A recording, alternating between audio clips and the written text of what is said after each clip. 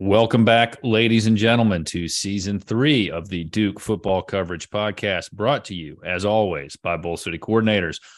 Follow us on our website, bullcitycoordinators.com. Check us out on Twitter at DukeFB Coverage. You can find us anywhere you get your podcasts.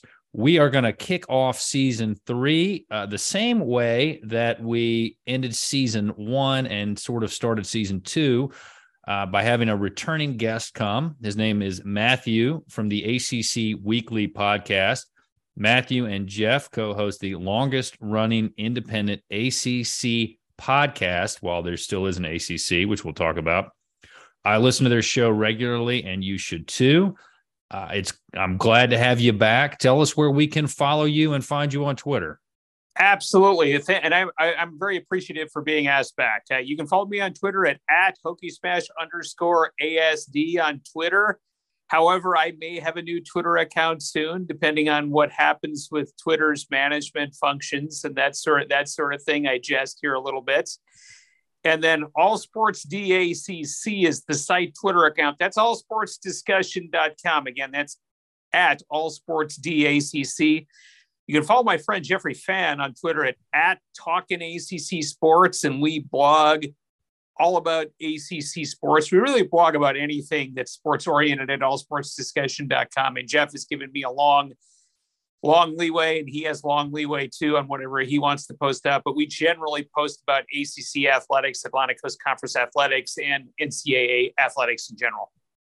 Well, I enjoyed your comment about Twitter, much like the ACC. We don't know how long it's going to be around for. Well, right. Why don't we get into the football season? Tell us your overall impressions of how it went for the conference. Well, by all accounts, probably not that great, right? Because if you look at the end in mind here, right, is the ACC going to have a college football playoff team this year? No, it won't. It won't. Will it next year? Yes, there's a very good chance next year. I'm sure we're going to get into that later in this podcast, but by all accounts, probably not very well as a whole. I think that the ACC could have done much better in the non-conference season. I think they could have done much better in rivalry week against the SEC teams. Shout out to FSU, of course, right, for winning their rivalry game. But the ACC could have done much better. And I think it really been, it all starts behind center, right? Jeff and I have always said this, that if you have some of the best quarterbacks in the country, you're going to have a better playing conference. I think the last time the ACC really had the best quarterback play in the country was 2016. And we thought that the ACC might have a chance to get there this year with the QB play, but they couldn't quite get out. The conference as a whole couldn't really get over the hump, and there's just there's a host of reasons for that, right? You've got coaching turnover at multiple schools. You've got perhaps some coaches that have underperformed that did a little better this year, but that's really the key, right? Improve quarterback play, improve position at the skill positions like running back and wide receiver. That's that sort of thing. I could probably go on further about Virginia Tech at improving it, my own personal team, about improving it at almost every position on the field, but I'm sure we'll get to that. Well, I'm going to go a little out of order because you mentioned Florida State. Yes. For beating Florida. They're arguably the best team in the conference right now, the way that they beat LSU, the way that they dismantled Miami, the way that they beat Florida. And unlike Clemson and Chapel Hill College, they're not backing into the final game of the season for them right now. Absolutely. I think as we head into the 2023 football season, Florida State's probably the clear favorite to win the ACC. I think I'm probably going into some of my new material tonight for the blog post, but they seem to be on the path to getting their mojo back. And as you mentioned, they defeated both Miami and Florida this year. Getting wins versus your rivals in Florida is a big deal, right? Especially for recruiting and bragging rights. But getting that nice out of conference win against LSU also looks absolutely very good because they're in the SEC title game this Saturday, right? So, it's a big deal for Florida State, and they probably – I guess I'm a little sarcastic, Ben. They probably got the better Memphis coach out of the two. And we'll leave it at that. Okay. I think everybody knows what you're referring to as a Virginia Tech fan. I do want to follow up on something about Coach Norvell and FSU. Sure. My law partner is an FSU grad, and I've watched a lot of FSU games this year. And watching them play, they're not at where they were when they came into the conference in the ACC, but they're the best they've been in a long time. And so, yes. And just like you teased something, the second interview, which I've already recorded for this season, is going to have some discussion about why I'm now, even despite what Coach Norvell did, convinced Coach Elko outright deserved Coach of the Year, as you hear what Duke football was like last year internally, not just win-loss record. But up until that interview, I had thought Norvell had done such a great job to get them back to their current level that he deserved to be co-coach of the year at least. And I do think we can't lose sight, if you want the ACC to continue, teams like Clemson, Virginia Tech, Florida State need to do well. We can't lose sight of what a great job has been done in Tallahassee this year. I agree with you 100%. I agree with you 100%. And I mean, everything that you said there is correct. I think that if you're Florida State here, though, the next step, of course, is, winning those 50-50 games that you're supposed to win, right? I mean, it's been a little while since they've defeated NC State, right? And so they have to take that next level of dominating their side of the division. But I agree with you. I think they're on track to do that. They just have to, they have to take that next step next year. And I think I'll be interested to see if they can make that leap to be the team that I think they can be this year, up in 2023, into the favorite for the conference. Well, and you mentioned NC State. They finished 8-4 playing 4 quarterbacks. I mean, that's not a bad season for them. That's impressive. It is, but see, here's my issue with it, and I think you probably hear a lot about NC State, Ben. Like, should they have? Yes, it's true that they went through a lot of quarterbacks, and yes, that impacted them. Absolutely. But I don't think that they ever should have lost to Boston College, regardless of their quarterback situation. This is a team that lost to Virginia Tech this year. And I think that this is the sort of thing that kind of upsets Wolfpack fans. You know what I mean? Where you're in this situation, you get this big win versus Texas Tech. You perhaps get this big win versus Wake Forest, because I've kind of been on some NC State fans about their series with Wake Forest, right? I basically have said that they're a fluke field goal away from being 0-5 in their last 5 versus Wake Forest. And then they won this year, but it was a relatively close game against Wake Forest, and then they lost to Boston College. So each time you think that they're turning the corner to be that, I would say that upper division team. And remember, 8 wins is nothing to scoff at. That's pretty good. I think, for the most part. But each time that you think they're going to take it ready to the next level, you get what you see against Boston College. And I think that's where the frustration comes with a lot of NC State fans. Right. But looking at, I think, and we'll get into the disappointments of the year, I think the crowning achievement for the ACC this year has got to be Coach Elko and what happened in Durham. And it's not just the winning the 8 games. As I pointed out on my blog, the 5 conference wins, I think, is more important. And the losses were close. This is a team that easily could have won 10 games. Definitely. I mean, I had, 2 weeks ago, I was probably a little earlier than a lot of people, but 2 weeks ago, I put Mike Elko in as Coach of the Year, because there was such the Devils were in bad shape last year. I mean, I noticed I noticed a sense of discouragement from their fans that I haven't seen in a while. Right. I mean, which I quite frankly haven't seen in several years. Obviously, I've read your posts, but I've also seen, tweets from other fans and things like that. And there was a level of discouragement that I hadn't seen in a while. Not to say that David Cutcliffe doesn't deserve credit for the work that he did at Duke, because he had some very good years at Duke and he built them up. But I think in the last couple of years he had gone as far as he could with him, and it was the right decision to put some new energy into that program. And boy, Mike Elko sure has, and he's brought some talent on that field too. I mean, it was pretty impressive. I remember, I was in Norfolk on vacation this year, Ben, and I was there probably in October. It was about the halfway point in the season.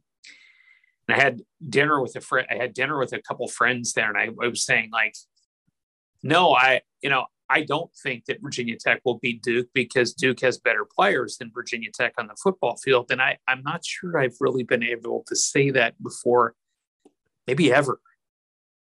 And that was kind of a startle. That was a startling point for me to come out and say to somebody. But and sometimes people don't like to hear the truth. But it is what it is, and that's what I saw about the midpoint of the season. So it was impressive for me to see how fast Mike could turn it around. Well, 2 points on that. You mentioned the talent, and I think the talent was there, but you'll hear a little bit more about this in the next interview that we do. Strength and conditioning has made all the difference for these guys. Elko hiring Coach Feely, that might be the most important hire, right up there with Coach Johns. But you're going to learn a lot more about what shape the program was in, and what a tremendous job Coach Elko did restoring the desire to play football for a lot of these guys. And I can't say enough good things about him, about Nina King, and about what everybody's doing there. A couple more thoughts on maybe some positives of the year. Was there anything else that you took away from the ACC football season as a positive? Well, I mean, I think we can say that, Syracuse certainly turned a corner as well, right? I mean, I had them in second place for my coach of the year. So, I mean, and they started out the season 6-0, and they ended up finishing 7-5, which is certainly much better than they did last year, right? And they look like they could actually be a pretty decent team again next year, So I mean, they look like they have somebody who can be a dependable quarterback at Syracuse too, which is also a good thing. So, I feel like the ACC will be better next year because of just because of the improved quarterback play, but that's probably mostly on the Atlantic side of that, on the Atlantic side of the house, because as we just saw today, I mean, I think it was announced today or yesterday, Brennan Armstrong's leaving Virginia. Yep. Yeah. Wow. So. Well, all right, let's talk about disappointments. There's so many. And I hate to talk about UVA's season given what happened there in Charlottesville. But we're going to talk about football there. UVA looked like a disaster all year. And I thought this was going to be Coach Elliott's best year, because he was going to have Armstrong. But this looks like Carl Franks all over again. It's interesting because, Brennan Armstrong, I think, is a good quarterback. I thought, and he had some huge targets too. I mean, obviously Virginia's season was maligned by tragedy, right? A terrible tragedy. But he had some really big targets on there too. But I think the biggest problem that I noticed with Virginia, Ben, was that when, that Tony Elliott spent so much time coming in trying to recruit the skill positions to make them to stay. And I think for some reason or another, they didn't fit into his system. But the worst part, Ben, is that he didn't recruit the existing offensive line at all. He had a transfer coming in. I think he has a transfer from Dartmouth on his offensive line, FCS powerhouse Dartmouth on his offensive line. I mean, I'm being a little facetious when I say that, but if you're going to FCS schools, you need to go to my home state of North Dakota and go to NDSU, get some of those guys. If you're trying to get some offensive linemen, I'm sure you'd agree with that. They tend to mow people down up there. Yep. But No, I mean, I don't. As I think about Elliott, it just seems like he's lost as the head coach. Maybe he'll turn it around next year, but it's going to be hard to do without a guy like Armstrong who could do everything up until this year. Right. I would argue that he may have made him a worse quarterback, if it's possible. I would like to say, just let me backtrack just a little bit. I mean, shout out for real, right, to UNC for winning the Coastal. I mean, I do have to say this. I knew that, obviously, I know this is a Duke football podcast here, but shout out to them for winning that. But at the same time, they should have. This is year 4. You're supposed to be this far in year 4 with these sorts of players. 1 and 2. You've recruited this well for several years. It shouldn't have taken you this long to get this far if you're North Carolina. 3, a lot of your wins came against teams that had coaching changes, right? That, perhaps were in the midst of coaching changes. I think if you can correct me on the math if I'm wrong, Ben, but I think if Duke would have won that game, they would have had the tiebreaker over a UNC to be in the ACC title game. Is that correct? I'd have to go back and look at what Carolina finished, but I think Duke at that point would have been 6-2. I think that might have done it. I'll check now. I think you would have had the tiebreaker with UNC. I think that's right. I'll verify that, but I think that probably is right. So shout out to UNC for getting it done. I don't think that they'll be able to do it again because other teams are building that up. I mean, I think you legitimately, I'm saying something really positive here, that you have to put Duke in the picture next year for getting to that ACC title game. I don't think I think that's a very real possibility. I'm saying that here today. I'm laying my marker in the sand right now. There you go. Well, you got Dwayne Carter, Franklin. You got a lot of key guys coming back, and Calhoun, Pankel, Samir Hagans, Riley Leonard. The running backs are going to be the same. I've got to look at the O-line though, because they do have some older guys on the O-line, and I'm not sure who's leaving and who's staying. That's the only part where it could become an issue, and they're going to have to get some guys in the secondary. But to your point about Duke finished 5-3 in conference, Carolina finished 6-2. You change that one game on the phantom penalty that wasn't really a penalty. I mean, that was a garbage penalty. And look, I'll just say it. I'll say it. The ACC wants Carolina and Clemson in the championship game because this is the last year of the divisions and it's the best ratings you're going to get. So that's why the flag got called. I'll say it. I don't care. Sue me for defamation, ACC. Open up your books. Let me see it. Bring it. But Duke's got, they're going to have a target on their back next year. It's going to be a difficult schedule for them playing Notre Dame and Clemson. But to go back to the ACC championship game, don't you feel like both those teams are just backing into it? I mean, I'm not really excited about it because there's not much that can come from it for the conference. I think you're right. I'm not I mean, I think it will be highly attended only because it's been a while since North Carolina's been in that game, and Clemson always travels well for these sorts of games. And so, they're always excited about winning the ACC title game, but there's no real fanfare around it. I'm with you 1,000%. Let me give you just one other positive, if I could.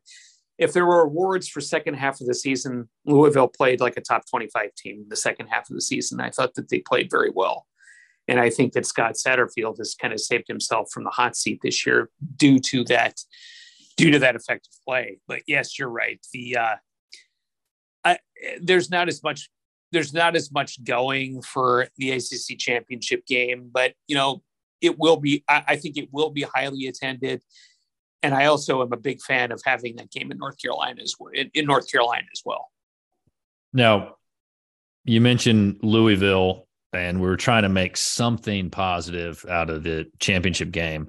So we're kind of talking about disappointments, which is where we will stay. And I know I mentioned UVA, but really, you could also say Miami was the biggest disappointment. They were absolutely the biggest, but pound for pound, they're the most disappointing team in the ACC because they have the most talent and is underperforming at the lowest level. I don't think there's any other way to say it. Yeah, and I've said this a lot. I'll say it again. Making the coaching change that they made, I think, was a mistake. I don't think there was a need to get Manny Diaz out of there. He lost a lot of close games, real close to 10 wins. And you have to change a culture that doesn't need to be changed. What does the future look like for Cristobal? I don't know. This is year one. We'll have to see. We'll have to see what happens. Ask me in a year. Ask me in a year. Here's how I think about it. And I know I'm a Blue Devil fan, but they absolutely smoked the Blue Devils last year. Okay. Yes. I was there and it was ugly. And if you're a Miami fan or you're a Miami booster, you're saying, I know Duke is better this year, but that much better than us. There's got to be some pressure starting to build. And especially if you read the local papers after the Duke game. And I mean, frankly, I love to see it happen to Miami, but that has got to be in the back of Cristobal's mind that people are not happy. For sure it is. But, I don't know. And perhaps I take this with a little grain of salt. He's a hometown son. He was part of the program.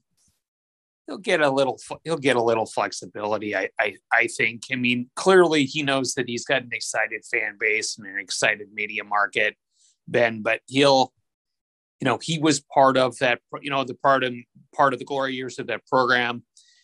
I think they helped get increased investment in there largely because of him, you know what I mean, into the football program because they knew he was coming. And so, he'll reevaluate, what his changes need to be in the culture of that program because he did well at Oregon, and I don't necessarily think, and I don't know, some people think that Oregon is an auto drive program because they get all kinds of money and, whoever can go in there can plug and coach right away. But I don't think that's necessarily the case. You have to hire a good coach who can relate to the players. And, maybe some of those good players who don't want to be at Miami, Ben, can come up to Virginia Tech because Virginia Tech may actually clear a quarter of that roster out. Well, you brought up the Hokies. Let's stay with them. I know they didn't have a good season, win-loss record, but they started losing close games, and then at the end of the season, they got a win. I think the future may be brighter than a lot of us realize there in Blacksburg. Well, here's the thing. That was a pregnant pause.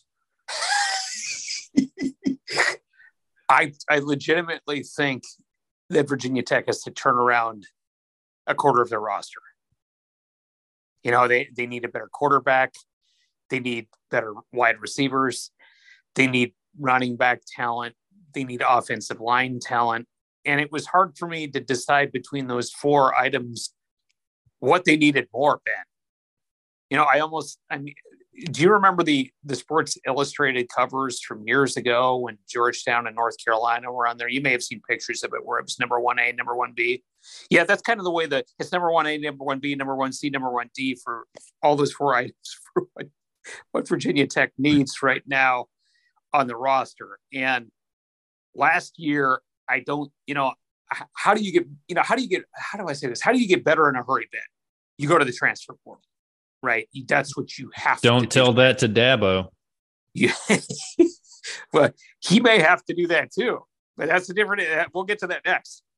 But Virginia Tech is going to have to go to the transfer portal. And I'm not exaggerating when I say this. I think, they're not going to turn over a quarter of the roster. I kind of am realistic about that. But they need to actually have some difficult conversations with maybe at least 15 people. And they may have to turn over that many spots, because I think the talent is that deficient. Last year, the coaches spent so much time trying to redevelop those high school recruiting relationships in Virginia, right? Because when Virginia Tech was good, they were 757. Exactly. And the 804. Yep. Right, from Richmond. They were getting a lot of players from those areas. I mean, even a lot of the best players from the 540, right? I mean, we're going just right down the road. We're going to Virginia Tech. And so he and the rest of the coaches spent a lot of the last year in Virginia trying to rebuild those sorts of relationships. And they're getting some players from Lauren Johnson's program in Richmond, that sort of thing. So that's a good thing. But this year, they're going to have to milk that transfer portal like a dairy farm because, they didn't do that as much as I thought they could have last year. And anyway, so that's my take on my take on the Hokies. Other than quarterback, running back, O-line, wide receiver, they're in good shape. That's what you're saying. No. Oh no. I could go down. I could go down the list a little further, but for this show. But I mean, I would focus there first. Well, earlier you mentioned expansion of the college football playoff, which would be great for Dabo and Clemson this year. But what is he going to do? Because this is kind of the parallel that I've drawn with it. I grew up just outside of Clemson. A lot of my buddies are Clemson fans, and they all are saying what we said as Duke fans a couple of years ago. Stop promoting the wrong guys from within the system just because they've been there. Stop doing things the way that you're doing because you've always done them. Bring in someone from outside the program. And Cutcliffe was actually good about hitting the transfer portal and getting guys, on the market. He brought in some talented players. But Dabo is just like he views it like I don't even know how to describe it. Like, early Christian missionaries viewed pagans. I mean, I can't. I say that because I'm listening to a lot of older history podcasts right now. And that's the only reason I'm making that reference. But he's just got this real aversion to it that I don't understand. So it's interesting that you say that because, when he first became the head coach, he wanted to call the place himself. Ben, do you remember that when he first was in that position? Not really, because I was in law school then. And okay, so sure. Yeah. In 2000, before I think this was when Logan Thomas was a junior. Virginia Tech and Clemson were in the same. Were in the ACC championship game.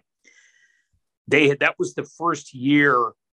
2011 was the first year that they came to Blacksburg and they won. And that was the first year that Clemson had a different offensive coordinator. And before that, he was calling the place. Dabo was calling the place himself. It wasn't until he was willing to relinquish the play calling duties and sort of become a CEO coach, that he was willing to change. And so I think that he's willing to change. I think that he was probably told that he had to change, Ben. Otherwise it would risk him having his job back then. And I think that he will be willing to do it again. If he knows that he needs a good mobile quarterback in his system to have a successful offense. I wouldn't doubt if he actually brought Jeff Scott back from the South Florida to be his offensive coordinator. I think there's a very real possibility in that. My friend Jeff seems to think that he'll be like an offensive quality control guy, but I think eventually he'll be put into that OC role because Jeff's not doing that well quite frankly, in South Florida. Right. And he may be, there's always a home for him at Clemson, I would think.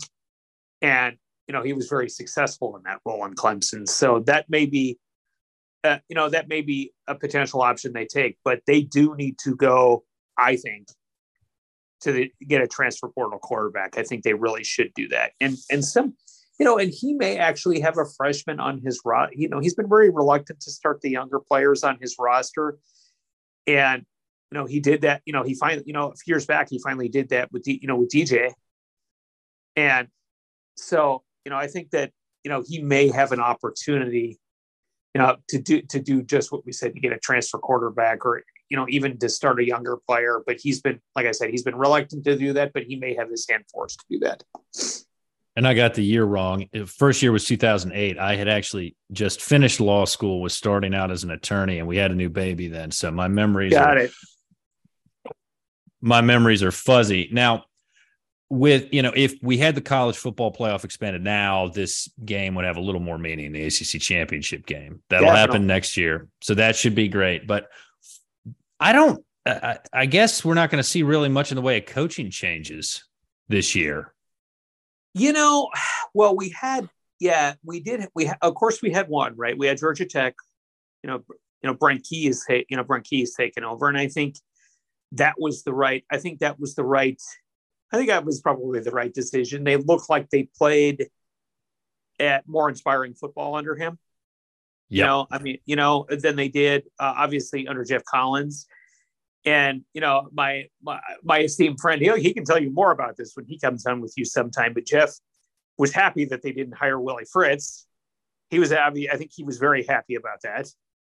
But some people think that Georgia Tech perhaps should have hired Willie Fritz right from Tulane. But I think they get people get gun shy, I guess, as they say. Like, you have a hire that maybe looks good on paper, like Justin Fuente did, and it doesn't turn out well at all, right? And he was a coach at a Group of 5 school, and he had some success right at Memphis, but it didn't pan out at Virginia Tech. Now, Willie Fritz was less successful than Justin Fuente was at Memphis.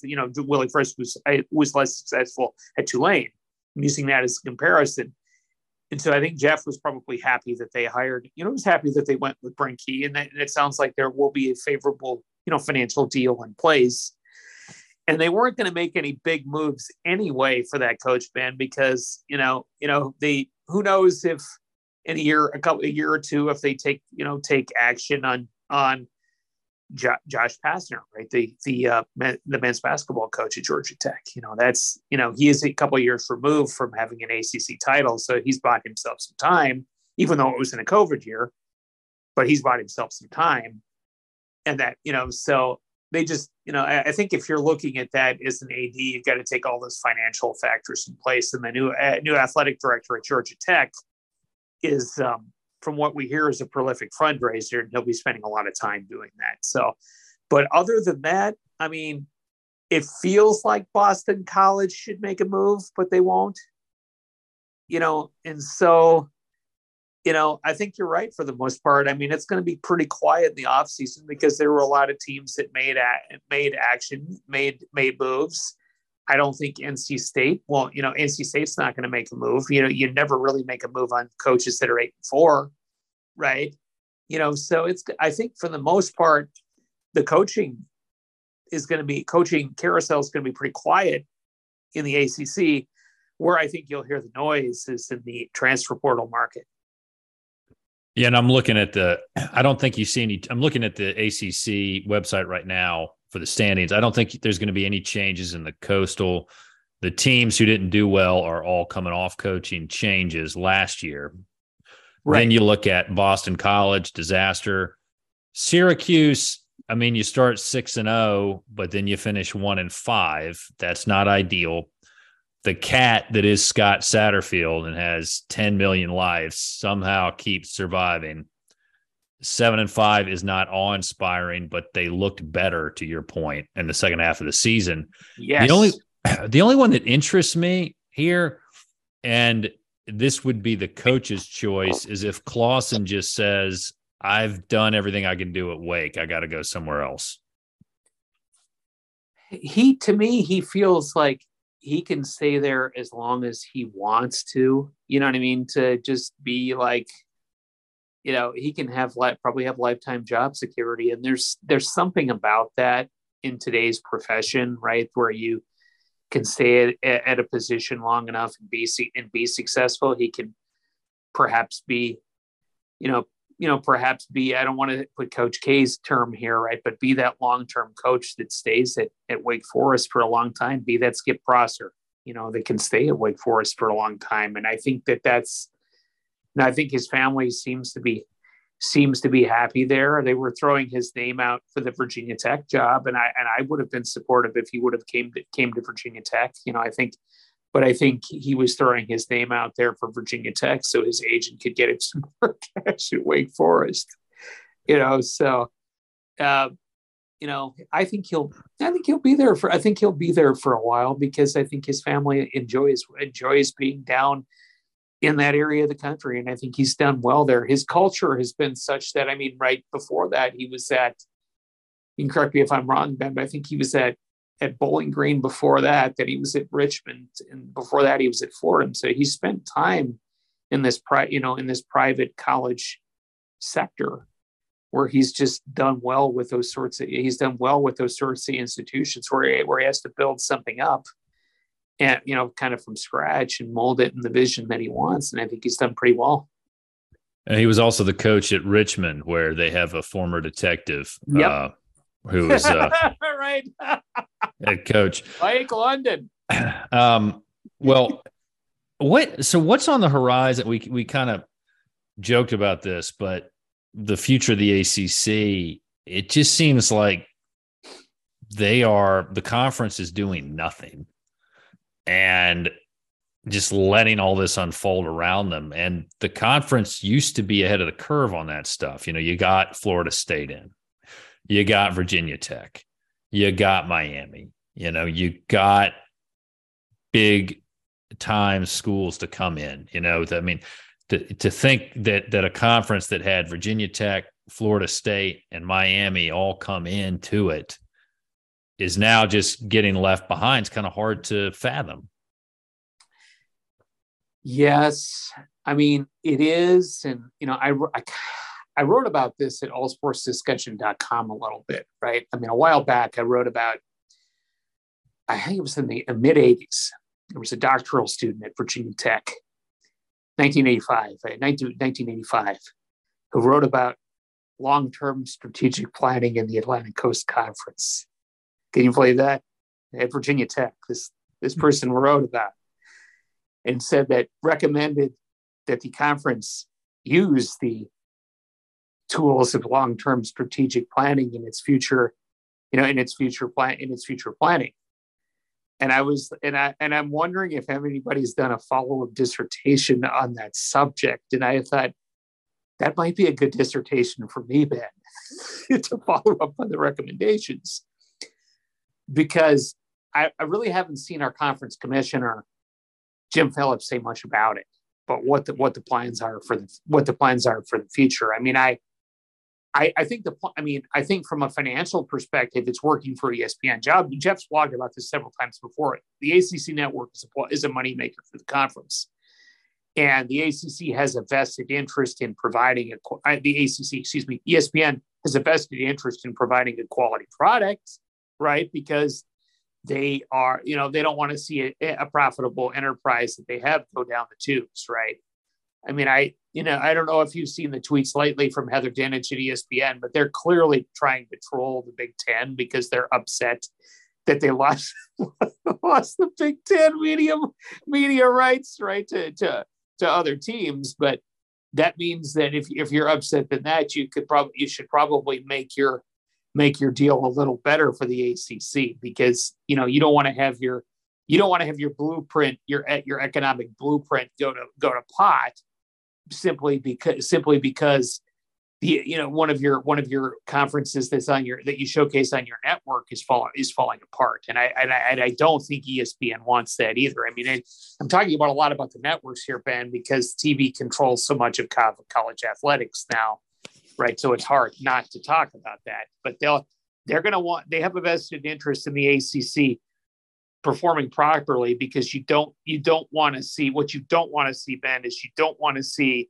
college football become women's basketball and UConn winning it every year, they don't want it to become boring for the fans is my point. And I think that was one of the reasons that they got to this 12 team football chase. If you remember a few years ago when Virginia Tech won the Orange Bowl at 10-4, they got hot at the right time at the end of the season, right?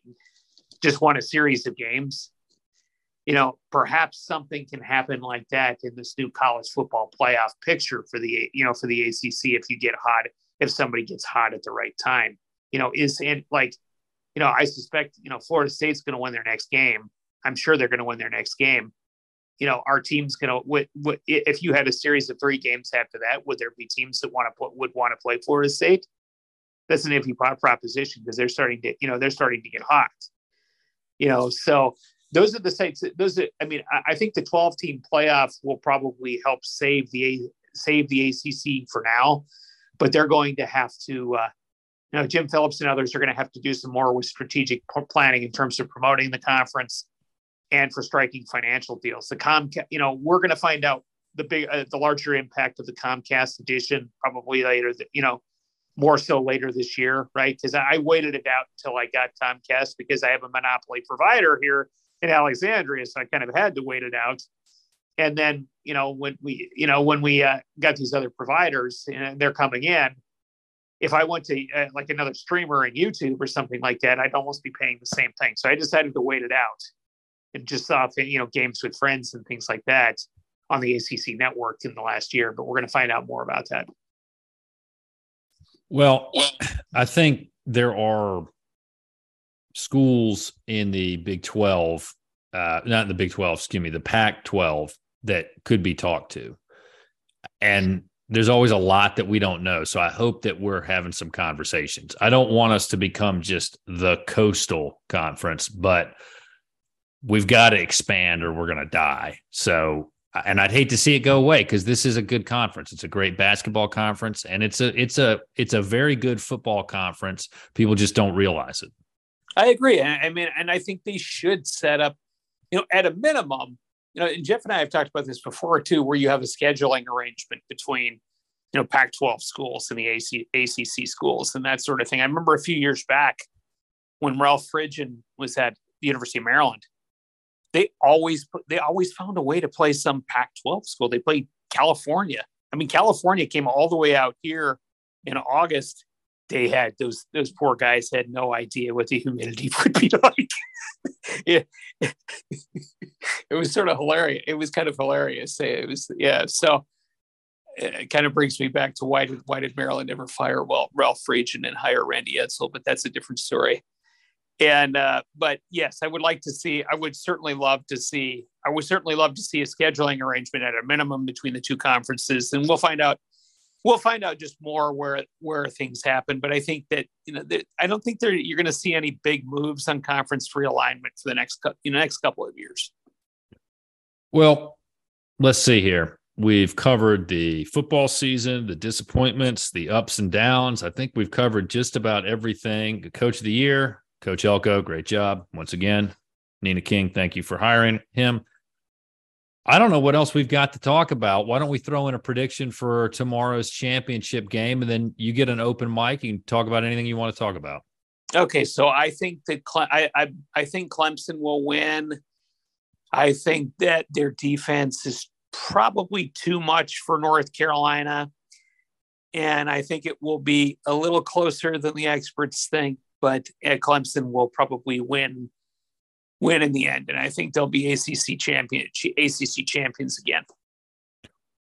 I'm going to agree with you. I think Clemson's going to win. I'm not good at predicting scores, but it wouldn't surprise me if the margin of victories is as low as 3. Although if you get to that, I think that probably favors Carolina. But I think 10 or more is possible if Clemson just pulls away late. And if they just keep giving the ball to Shipley, then it's going to be hard for Carolina to answer that. So we'll see what happens. So, all right, Matthew, this is second time on. You've been very generous with your time. I appreciate it. This has been great as always. And you've had me on your podcast, which I appreciate. So take over, man. Open mic. Floor is yours. Well, I'll tell you, let me ask you, how about letting me ask you a question here? All right. North Carolina should be a lot better than they are in men's basketball right now. Is that right? Well, I kind of feel like I can't say anything about that, given the last 2 times that they matched up against the Blue Devils. So I think I'll say this.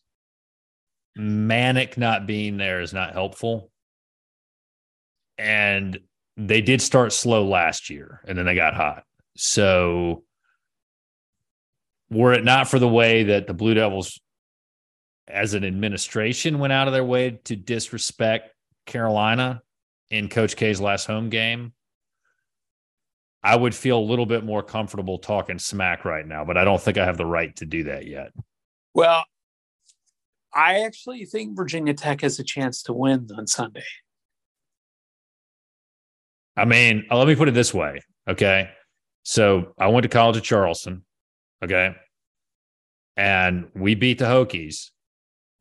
And we have a really good history of beating Carolina. So by playing College of Charleston what it takes to beat the Tar Heels now, right? So, I think that prepared you for that. And I hope you guys do beat them. I hope you run them out of the building.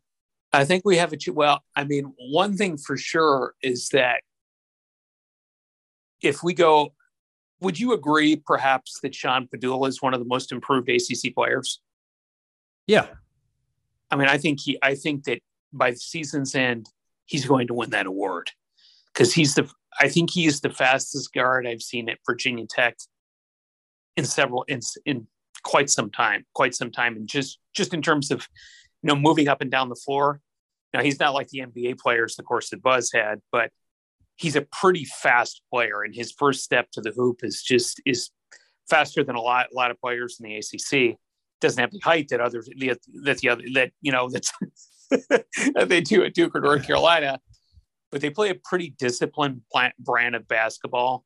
And against Virginia Tech, you're not going to have a whole lot of possessions, right? So you got to make every possession count. And I will be interested to see what happens on Sunday because there's a lot of weird things that happened in the dungeon of Castle Coliseum. A lot of weird things that you see, a lot of shots that you think are going in that don't go in there. And I think I like the way Virginia Tech's playing right now. I think Virginia Tech is going to be one of those teams that's in the mix, in the mix for the NCAA tournament. Right now, today, I'm probably looking at 17, probably 6 or 7 teams. I think there's probably a steep drop off after that. I shouldn't say a steep drop off. There's perhaps a steep drop off, but the muddy middle is probably a little stronger this season. So I'll be interested to see that. Clemson's looks like they have improved a bit. I was impressed to see the ACC won the big ACC Big Ten Challenge. So that was a good thing. I didn't expect the Pittsburgh Panthers to be shooting like the Phoenix Suns. That was shocking to me. Yeah, Capel's having a rough go of things. They looked good though the other night. They looked really good, against Northwestern. I was impressed. That's one that I didn't think was going to happen, and they looked pretty good that night. And if they can shoot like that more often, Ben, they may surprise a few people. They may surprise a few people. They've obviously got a good center in John Hewley. We'll just have to see what happens next. But I'm excited for ACC men's basketball this year. I think that the ACC is going to find a way to have some teams here, teams certainly in the mix for the NCAA tournament, maybe even deep runs. Last year, the ACC got no credit and had some teams making some deep runs to the Final Four, not just there, but to the Sweet 16 as well. So I think I don't expect any different this year. Well, and looking at the teams right now, you got UVA, Miami, NC State, Virginia Tech, Wake, Notre Dame, Duke, and then Clemson, and then Boston College, North Carolina, and Pitt are all 5-3, right?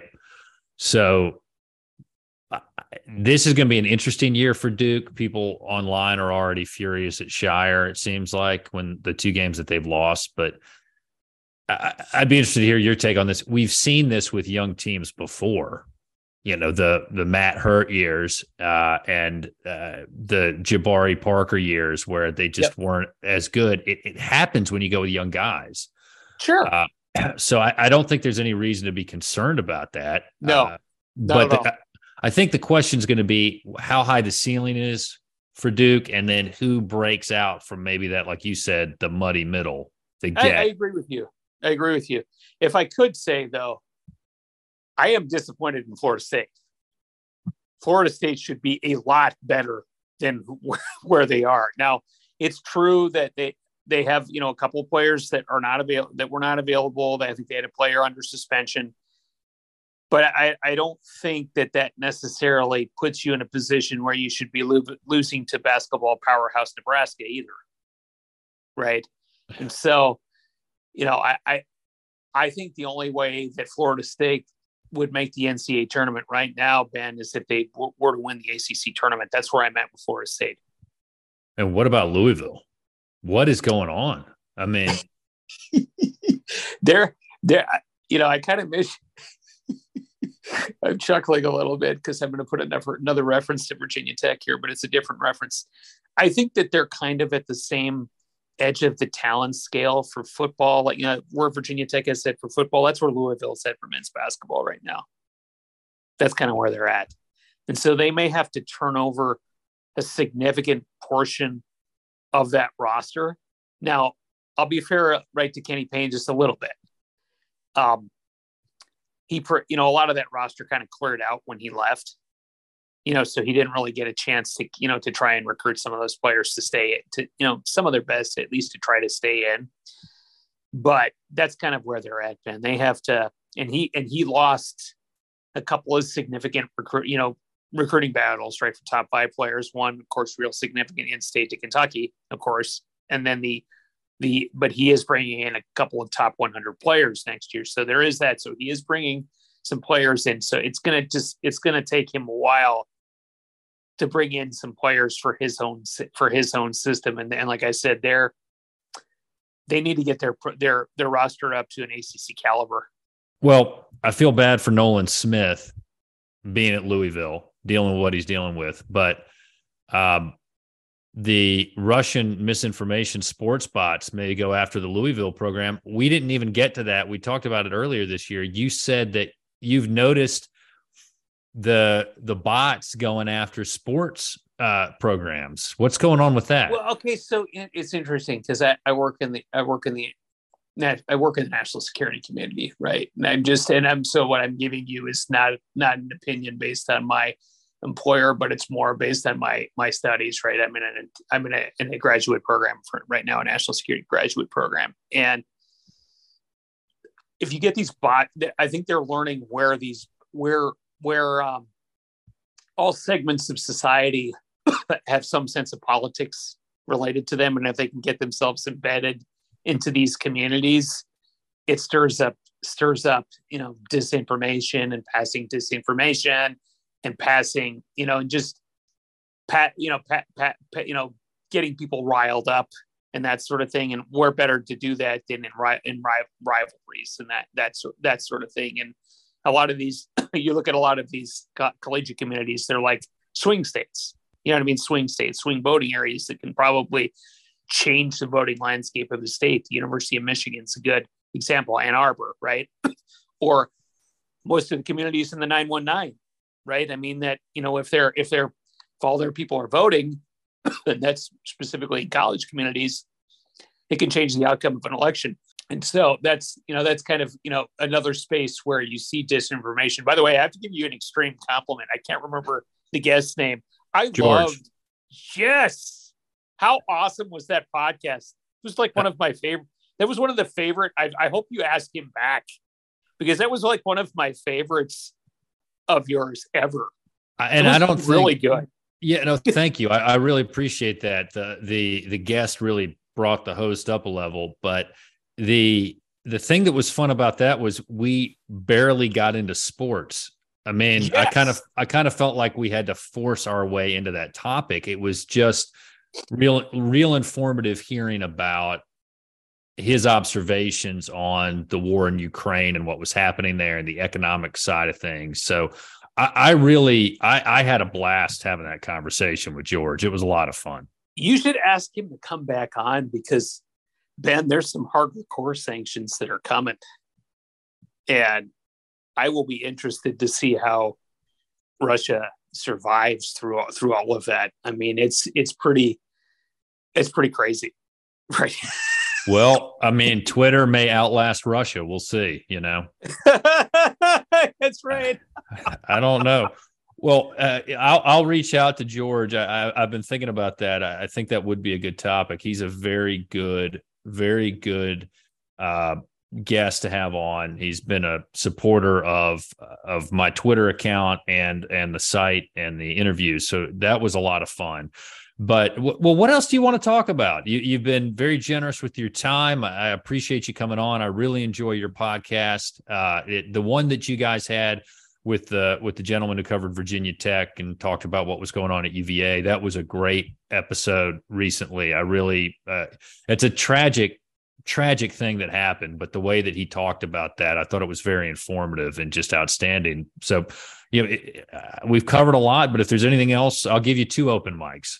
No, we appreciate you. We appreciate the kind words there. That was Hank Kurtz. He's the state of Virginia's AP sports writer, the Associated Press sports writer. So he does everything in the state of Virginia. So he'll do NASCAR down there in Martinsville. He'll do ODU or VCU or JMU sport, JMU athletics if they're ever playing each other. He'll do pretty much everything in this state. He's in Charlottesville. He's in Blacksburg. He's just all over the place.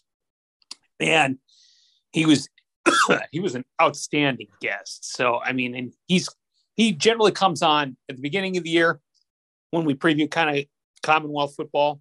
When you talk about Virginia and Virginia Tech, then he comes on at the end of the year. And so it's always nice to have him come on.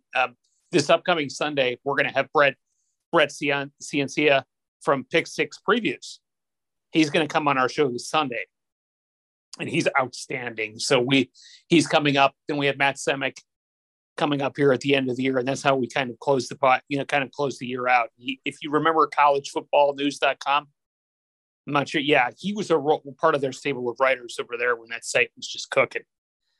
And he's always gracious with his time. He lives in Arizona right now, and he comes on twice a year as well to help us preview ACC football and then help kind of to close out the year. So we just it's kind of like what you're saying. The guests make the show, right? And we just we've enjoyed doing it. I mean, I think it's going to be our 436th episode on Sunday. So we've just been doing this for years, but we haven't forgot that just the best guests that we have are grassroots, normal people like us who have their pulse on their teams, right? Who have the pulse on their teams. And that's really what makes our show is the grassroots guests that we get, the grassroots guests that we get. And that's what makes it so fun and so rewarding. Now, there we go. Okay. I hope I haven't lost the mic here, but we'll see what happens. I hope this is still recording. Tell Brett we said hello. We're trying to get him on. Find the Sounds good. All right. Can you hear me? Man. I can hear you. Okay. We'll try to have him on. So why don't we just go ahead and wrap this up? Follow us at Duke FB Coverage on Twitter. Go to our site, bullcitycoordinators.com. Dad, hang in there. I hope you're doing well. I'll be in touch. Hopefully get down to see you soon. Matthew, thanks a lot. I appreciate it coming on. And as always, go Duke.